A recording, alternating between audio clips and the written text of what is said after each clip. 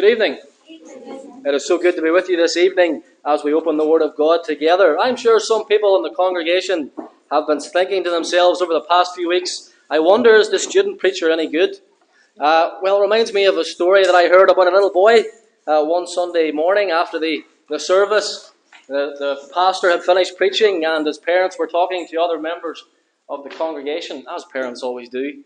And so the little boy wanted to pass some time, so he went up to the pastor in the pulpit and he said, Pastor, whenever you're older, I want to give you some money.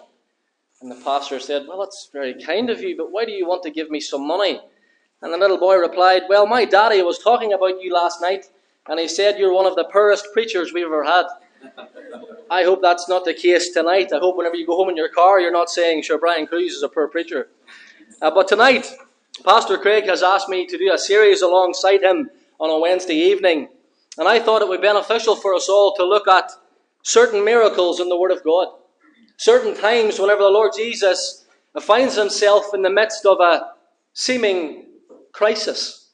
And yet how each crisis was actually fertile soil for a miracle. And so I've entitled our series that we're going to do together, Christ in the Crisis. Christ in the Crisis. And this evening, if you would turn with me in your Bible to John chapter 6. John chapter 6. We're going to be looking at the only miracle that's mentioned in every gospel apart from the resurrection. The only miracle that's mentioned in every gospel apart from the resurrection. John chapter 6, and reading at verse number 1. We're going to read the first 13 verses together. John chapter 6 and verse 1. The Word of God says this. After these things, Jesus went over the Sea of Galilee, which is the Sea of Tiberias, and a great multitude followed him, because they saw his miracles which he did on them that were deceased. And Jesus went up into a mountain, and there he sat with his disciples. And the Passover, a feast of the Jews, was nigh. When Jesus then lifted up his eyes, and saw a great company come unto him, he saith unto Philip, Whence shall we buy bread, that these may eat? And this he said to prove him, for he himself knew what he would do. Philip answered him, 200 pennyworth of bread is not sufficient for them, that every one of them may take a little. One of his disciples, Andrew, Simon Peter's brother, saith unto him, There is a lad here, which hath 5 barley loaves and 2 small fishes. But what are they among so many? And Jesus said, Make the men sit down. Now there was much grass in the place, so the men sat down in the number about 5,000. And Jesus took the loaves, and when he had given thanks, he distributed to the disciples, and the disciples to them that were sat down. And likewise of the fishes as much as they would. When they were filled, he said unto his disciples, Gather up the fragments that remain, that nothing be lost. Therefore they gathered them together, and filled 12 baskets with the fragments of the 5 barley loaves, which remained over and above unto them that had eaten. And amen. And we know God's word does not return to him void. Tonight I would like to simply go through this passage verse by verse. Now we're not going to glean something from every verse, but the verses that we look at, surely we can glean a gem of truth that we can apply to our own lives as we look at them. Now we have much ground to cover tonight, so you'll forgive me if we just dive right in. In verse number 1, it says this regarding the passage. After these things, Jesus went over the Sea of Galilee, which is the Sea of Tiberias. Only in John's Gospel does he refer to it as the Sea of Tiberias. Only John. And I love John's Gospel. And I love John's Gospel for so many reasons. And I really wish that we could go into that tonight. But John's Gospel is so unique among all Gospels in the Word of God. But only John refers to it as the Sea of Tiberias. And the reason for that is because of the city of Tiberias, which sat on the eastern shore. And a unique thing about the city of Tiberias is this. Never in the Gospels will you ever read of the Lord Jesus setting foot in Tiberias. Despite the fact he was born only a few miles away. Despite the fact his base of operations, Capernaum, was only a few miles away. Jesus never set foot in Tiberias. And there's a unique reason for that. The reason Jesus never set foot in Tiberias is because the city was actually built over a gravesite. Any self-respecting Jew would never set foot in the city. It was built by Herod Antipas in AD 22. And so Jesus never went there. But it's remarkable that he never went there. He never ministered there, and we'll see how it's remarkable in a few moments' time. It says in this verse that after these things. Now, if you read your passage like you were just reading it like a book, you would think that chapter 5 follows on from chapter 6 quite chronologically. You would think chapter 5 is just before chapter 6. Surely the things that were before is verse 47 in chapter 5. But it's not. You see, in between chapter 5 and chapter 6, about several months have passed. Several months have passed in between these two chapters. Because here in John chapter 6 and verse 4, it mentions the Passover. This is the second Passover in John's Gospel. The first one is in chapter 2, verse 13. So you can see we're already a few months into the ministry of the Lord Jesus. We're already about 1/3, if not halfway there. Because in John chapter 5 and verse 1, it mentions a feast of the Jews. So we're already several months into the Lord Jesus' ministry. It's probably about springtime whenever this happens, and we'll see that later on. You see, before this year, Jesus sent his apostles into the Galilean cities and villages to preach and to teach and to cast out demons. In fact, Jesus also went into cities to do exhausting ministry by himself. Oftentimes, whenever we think of the disciples being with the Lord Jesus for 3.5 years, we think that they spent all that time together. Not the case. It's not the case. Because the disciples went into the Galilean villages and towns for several months. Several months. It wasn't just a weekend excursion. Jesus left them to do ministry on their own. And Jesus went another direction to do ministry. Matthew 11, verse 1. And it came to pass, when Jesus had made an end of commanding his 12 disciples, he departed thence to teach and preach in their cities. And after this time, they all come together, and the Lord Jesus knows that his disciples need a period of rest. It's really a bit of a debrief. Jesus wants to know how they got on in their ministry in these cities. Jesus finds a spot secluded that he can meet with his disciples. That's why he goes up to a mountain in verse 3 with his disciples. It's a time of rest and recuperation together. Jesus has just learned, humanly speaking at least, of the death of John the Baptist. Many pilgrims are on their way to Jerusalem for the Passover. And so Jesus seeks a moment alone with his disciples. Now I want to tell you this. If you were to read just chapter 6, these 13 verses, and you were to read of how Philip doubted, of how Andrew doubted, you would think to yourself, hey, that makes sense. That makes sense that they would doubt, because they have to feed so many people. But putting in the context of the fact that they just returned from being in Galilean villages for several months, doing miracles and preaching in Jesus' name, it puts a bit of a spin on it. You would wonder why, after spending several months doing miracles in Jesus' name, that these men had doubts now. Why have doubts now, after spending several months preaching and casting out demons in Jesus' name? In fact, the Bible says in Luke chapter 9 and verse 1 that whenever Jesus sent them out, he gave them power and authority in his name. Nowhere in the Word of God does it say Jesus took it back again. Nowhere in the Word of God does it say Jesus took it back again. So you have to question why these men in this circumstance begin to doubt.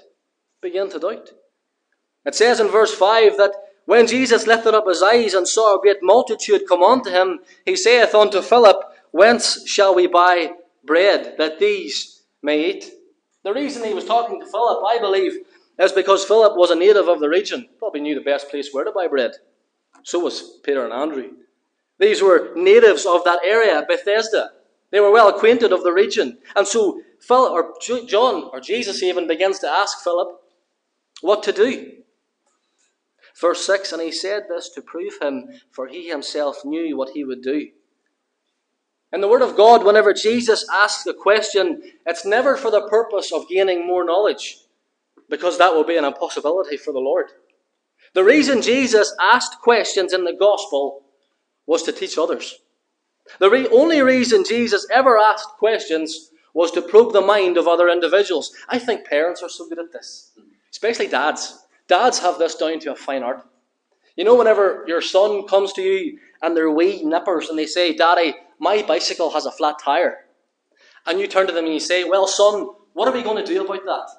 Now, I imagine you know fine rightly how to change a flat tire on a bicycle. Nobody needs to teach you that there. You know how to do it.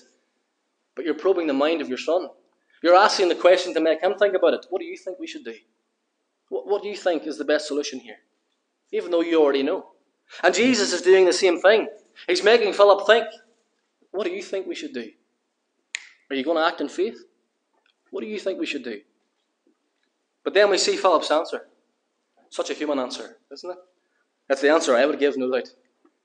Philip answered in verse 7, 200 pennyworth of bread is not sufficient for them, that every one of them may take a little. 200 pennyworth, denarii, is what the currency would have been. It would have been about 8 months' wages. 8 months' wages is what would have been needed to feed these people. You see, Philip's mind immediately began to run up the cost of the operation. He quickly calculated in his head how many man-hours it would take and how much money it would take to feed all those people. He seen the task as impossible because he approached it as if everything really depended on himself.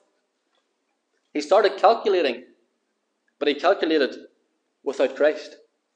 He focused too much on the problem and not the problem solver. And I think we do that so often whenever we come to a crisis. Whenever we come to a crisis in our own personal lives, or even as a church assembly, how often do we focus on the problem and not the problem solver? How often do we think to ourselves, I can't do this. I can't do this.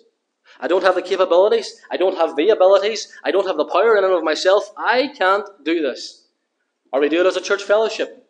Maybe we're holding a praise night or something, and we have to bring in more chairs. We have to bring in speakers. We have to do such things. And we just think to ourselves, I can't do this. We can't do this. Too often we focus on the problem and not the problem solver. You know, Philip reminds me of individuals who focus too much on what they can do themselves, as if it was by their own merit or by their own labour or by their own achievement that things are done in the church. But it's through Christ. It's through Christ. Now, don't get me wrong. I'm not blackening Philip. His answer is the answer that I would have given probably. But you can see here and wonder why this man focuses too much on the problem and not the problem solver. Andrew's the same. Andrew's the same. In verse 9 he says this, there is a lad here which hath 5 barley loaves and 2 small fishes. But what are they among so many? You know, I was talking to Pastor Craig on Sunday about the ideas that were running through my head of what series I was going to do. I was thinking of doing the disciples, a character study on each of them every Wednesday evening. I like Andrew. Andrew is a man who doesn't have a place of prominence in the Gospels. Doesn't have a place of prominence among the 12. But he's very much a people person. Very much so. He was a man who always brought others to Jesus. He was a man who took his commission to heart to become a fisher of men. He's the focus of attention only 3 times in the Gospels. Only 3 times. And in each of those times he's bringing someone to the Lord. In John 1:41 he brings his brother, Peter. Here in John 6 he brings a small boy with 5 loaves and 2 fish. In John 12 he brings the Greeks who wish to see Jesus. Sir, we would see Jesus. Andrew is a man who didn't care for a place of prominence among the 12. Being with Jesus and serving Jesus was enough. It was enough. He was quite content to be overshadowed by his brother. Quite content to take second place. And yet see how God used him. See how God used him. And yet, like Philip, Andrew's focus is just a wee bit off. It's just a wee bit misplaced. You see, he zeroed in on what they did not have. Enough food for everyone. What is this among so many? In fact, the whole speech in and of itself in verse number 9 is diminutive. The word for lad here means little boy. Andrew's saying, this little boy here, he has 5 loaves and 2 fish. John records it as barley loaves. Barley loaves were actually the poorest class of bread. It wasn't wheat bread, it was barley bread. It was the poorest class of bread. Only John records this. And the bread was of no size. No size. It would have been about the size of a pancake. This size. And then he brings fish as well. The 2 fish that he has were probably pickled like dried fish. Probably about this size. This little boy brought a small packed lunch with him. He brought a small packed lunch with him. And whenever Andrew brings him forward, he says, this little boy has these little things with him. But sure, what are they among so many? But what are they among so many? But you know, the striking thing about this, in the Gospel of Matthew, it records that there were 5,000 men. 5,000 men besides women and children. Besides women and children. I'm going to have to be honest with you, church. I think that's a big besides. That's a big besides. Because biblical scholars estimate that the actual number was about 10,000, could have been 15,000. If it was 15,000, that means that the women and children outnumbered the men. The women and children outnumbered the men. I have to be honest with you. I think overall in the church that's so true. Is it not? Whenever we have Sunday schools, it's often the woman who teaches. Whenever we have missionaries, I think of two Faith Mission missionaries who came to the Roe Valley area, Ballykelly and Limavady, and I still hear stories about how they witnessed for the Lord. Missionaries who were ladies. How often is it whenever you have a Sunday school class or a missionary or something going on, it's a woman who organises it? Now, I'm not saying that's the case here in Grange Baptist, but in the church as a whole. Where are the men? Where are the men? I think that's a big besides. In this here count, the 5,000, the women and children aren't actually included. They're not part of the head count. It was common for that to happen. In your genealogy, you're not really counted if you're a woman. You're not really counted if you're a child. It doesn't really happen. Happens in God's Word, of course. God's Word's special. Whenever it says 5,000 men, what it really means is 5,000 households. There's 5,000 households here. And I think that's significant. Why? Because God, that is the Lord Jesus, uses a boy. Somebody who wasn't even part of the head count is the person that Jesus uses. God often uses people that we say don't count. The women and children weren't counted, but it was a small boy who brought bread. When Jesus seen the small boy, he took the least of these and what he offered and turned it into a miraculous blessing. And what he gave more than met the need because of Jesus. Because of Jesus. I want to tell you, friend, if you're here tonight and you feel like you're not enough for God to use, you maybe feel like your gifts or your abilities, your skills are not enough to bring to the Master. I want to tell you that they are. Whatever you have to offer into the hands of Jesus Christ to use for His glory, it is enough for Jesus to use, no matter how small you think it is. No matter how small you think it is. And when God looks for someone to use, He often looks for the underlooked. Am I wrong? He often looks for the underlooked. God often calls the youngest son, who the family didn't even think was worthy to bring in from looking after the sheep. That's the person God uses. That's the person that God uses. And in verse 10, whenever this small boy comes forward, it says, "And Jesus said, Make the men sit down. Now there was much grass in the place. So the men sat down in number about 5,000. It's about springtime here. There's much grass in the place. Jesus gets them to sit down. Now the word used here in the original Greek is often used in secular documents. It's a horticultural term, believe it or not. It's a horticultural term. It can be used to apply to flower beds.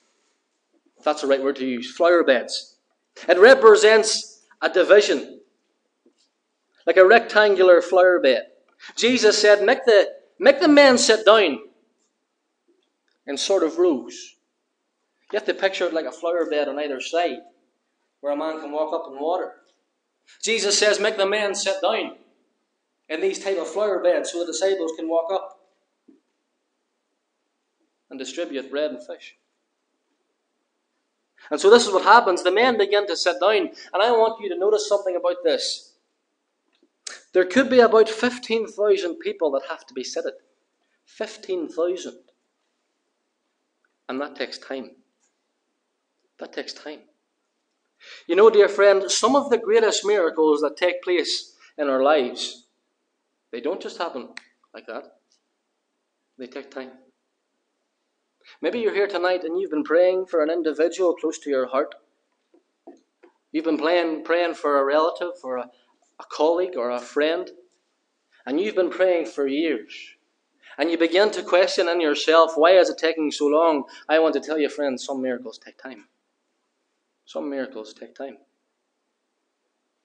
We can see this happen here. It took time for 15,000 people to sit down. And I want you to notice something about the guests at this banquet. This banquet was really an open field. There was no walls and no doors. There was nobody guarding the entrance to this great feast. It was a free-for-all. Didn't matter who you were. Didn't matter if you were a rascal. You could come and sit and have bread. You can come and sit and take fish. Whoever will, let him come. Whoever will, let him come. We don't know what type of people they were. The only good thing we know about them is that they heard the Lord Jesus Christ. They saw him do miracles in verse 2, and so they came to hear him preach. They saw him do miracles, and so they came to hear him. That's the only good thing we know about them. They came to hear the Lord. But it didn't matter. It didn't matter if they were a rascal or not. They were welcome at the banquet. They were welcome to receive from the Lord. You know, it didn't matter if they were rascals. Why? Because when did Jesus Christ wait until men deserved it? Huh? But God commendeth his love toward us in that while we were yet sinners, Christ died for us. Christ died for us. After this, Jesus, in verse 11, he took the loaves, and when he had given thanks, he distributed to the disciples, and the disciples to them that were set down, and likewise of the fishes as much as they would. Verse 11, and Jesus took the loaves, and when he had given thanks. There's just one wee sentence I want to leave with you regarding this verse. Gratification always precedes multiplication. Gratification always precedes multiplication. Are you thankful for what you have now? Are you thankful for what you have now? If you're thankful for what you have now, God will add to it. God will add to it. If you're thankful for what you have now. I'm not saying he'll add to everything. Don't be thankful for your car thinking tomorrow you're going to get a Ferrari from the Lord. But if you're thankful, God will multiply. Gratification always precedes multiplication. You have to be thankful for what you have. And this little boy came forward and he gave to the Lord Jesus, and Jesus took the loaves. I want you to notice something. You've probably heard this before, but it's a very important point, and therefore I'm going to restate it tonight. This little boy, whenever he walked forward to the Lord Jesus Christ, he didn't say to the Lord Jesus, you know what, my mummy made me this lunch. How about you take one fish and I'll keep the other? Take you two of the loaves and I'll keep three. Whenever the little boy came forward to the Lord Jesus Christ, perhaps with trembling hands, he didn't say anything like that. Whenever the little boy came forward to the Lord, he gave everything to Jesus. He gave everything to Jesus. I wonder, dear friend, are you here tonight and you can safely say with confidence, I have given everything to the Lord. I have given everything to the Lord. Jesus took the 5 loaves of bread and the 2 fish into his hands. And I want you to picture it in your mind's eye tonight. This little boy who goes forward, trembling hands, and passes them into the omnipotent hands of the Saviour. And Jesus looks up and gives thanks and begins to multiply. Is that not what Jesus can do with whatever you bring to him? This little boy had to give up his lunch, not knowing whether or not he'd go hungry or not. But he ended up eating far more than what he had originally. Powerful, that. What the wee boy gave to the Lord Jesus was nothing compared to what he got back. Nothing. The same can be said of any Christian life. Whatever you give to the Lord gives more and above back. My friend, you and I are associated with the Lord Jesus Christ, just like the bread and the fish. They were touched by the omnipotent hands of the Saviour. And henceforth those loaves didn't have anything really to do with the wee boy's sacrifice. We don't read really of the wee boy's sacrifice in verse 11. We just read of the Saviour's power. Whenever you bring whatever talent or skill or ability you have, don't matter about the sacrifice that you bring. All that matters then is about the power of the Saviour has. The power of the Saviour. Out of our hands, we bring nothing but barley loaves. But Jesus blesses and multiplies. He blesses and multiplies. You know, in Matthew 14, verse 11, the other text concerning this passage, or this miracle, Jesus says, and to the others around him, regarding the 5 loaves and the 2 fish, he says, bring them hither to me. bring them hither to me. Matthew 14:11. Maybe you're here tonight, and as I say, you think to yourself that you don't have a skill or an ability, you don't have a gifting to bring to the Lord. My friend, can you not hear the compassionate words of the Saviour tonight? Bring them hither to me, and I will multiply. And I will multiply. You know, friend, no matter how little you think it is, I want to remind you of that little simple sentence. Little is much when God is in it. Little is much when God is in it. It tells us that these individuals were sat down. In Bible times, whenever you would eat your food, it was quite normal to sit down. You reclined. And whenever they sat down and they began to eat, there was plenty to go around, more than enough, in fact. And John states that in John 6:11. And they likewise of the fishes, as much as they would. John actually records it in such a way to contrast Philip and Andrew's comments. You see, Philip's comment was, sure, there's not enough for everyone, not enough money for everyone to even receive a little. There's not enough money for everyone to even receive a little. Andrew in verse 9, but what are these among so many? Not enough money, and if we had enough money, you could only get a little. And Andrew says, but sure, that's not enough among so many. And then whenever the miracle takes place in verse 11, John records that there was as much as they would. There was more than enough. There was more than enough. And therefore, at the end of the miracle in verse 13, the Lord Jesus Christ commands them to gather up the fragments in verse 12. Whenever I was a wee boy hearing this story, I used to gross myself out because I thought that fragments were the bits that fell out of the side of your mouth. And Jesus was saying, gather up the crumbs there. We don't want them to go to waste. No, not at all. Not at all. Whenever Jesus says in verse 12 to gather up the fragments, this command is actually also omitted from other Gospels. Again, John's Gospel is the only one that records it. Here, whenever we read fragments, it's not the bit that drips from your mouth or falls out from your mouth. It's the fish and the loaves that were left over. It's the fish and the loaves that were left over. And I want you to picture the basket as well. It wasn't just a wee basket that you carry like this. These were baskets. Baskets. In fact, these baskets typically would have been used to carry a person's provision for a 2 or 3 day journey. Imagine that. A 2 or 3 day journey. And 12 baskets were filled. What a Saviour. What a Saviour. And what power He has. And I think it's remarkable that there were 12 baskets of food left. I'll tell you my opinion. And it's just my opinion. Those are naughty words for preachers. But it's just my opinion. I think that there were 12 baskets left over because every disciple took a basket to remind them not to doubt. Not to doubt. You questioned at the start, even though you shouldn't have, because you'd just come back from the villages doing miracles in my name, and now there's 12 baskets left. I believe this is Jesus saying to them, you take that to remind you. You take that to remind you of what I'm capable of. Each one of you take a basket. Each one of you take a basket to remind you of what I can do. Christ not only provided enough food to satisfy the hungry crowd, but He actually gave His disciples the meal for the next day as well. Quite different from the manna we read in the Old Testament, isn't it? You couldn't gather up enough for the next day, or it would go bad. But Jesus provided enough for even the next day.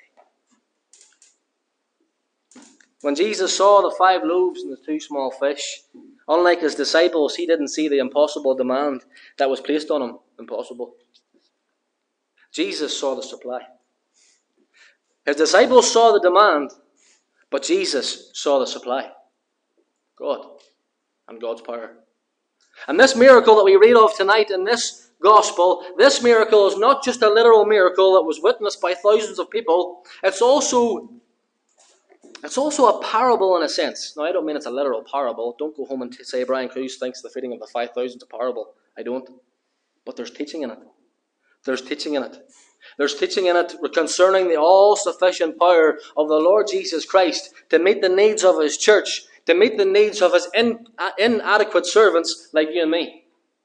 And although they were completely inadequate to meet the needs of the hungry crowd, they gave what little they had, and Jesus blessed it and multiplied so that they could distribute to everyone. What a Saviour.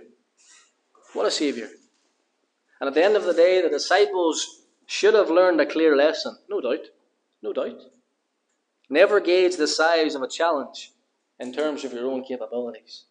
Never gauge the size of a challenge in terms of your own capabilities. God can take little and make it much. Can he not? God can take little and make it much. Genesis. He took the dust of the ground. What did he make? An image bearer. Moses' staff. David's stone. Elijah's cloak. A widow's jar of oil. Samson's donkey jawbone. A small boy's lunch. He can take your small missionary support check and use it. He can take your little stuttering, stammering prayer and use it.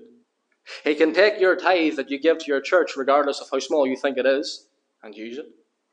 He can take your prep time for your Sunday school class, no matter how rushed and inadequate you feel it is, and use it. God can take little and use it, because we serve a perfect Saviour. A perfect Saviour. I want to tell you, friend, just as we close tonight, that Jesus Christ is the same all-powerful Saviour that we read of in John 6 that we have today. And our Samson, that is the Lord Jesus, has not lost any of his hair. Our Solomon, the Lord Jesus, has not lost any of his wisdom. Our Emmanuel has not ceased to be God with us.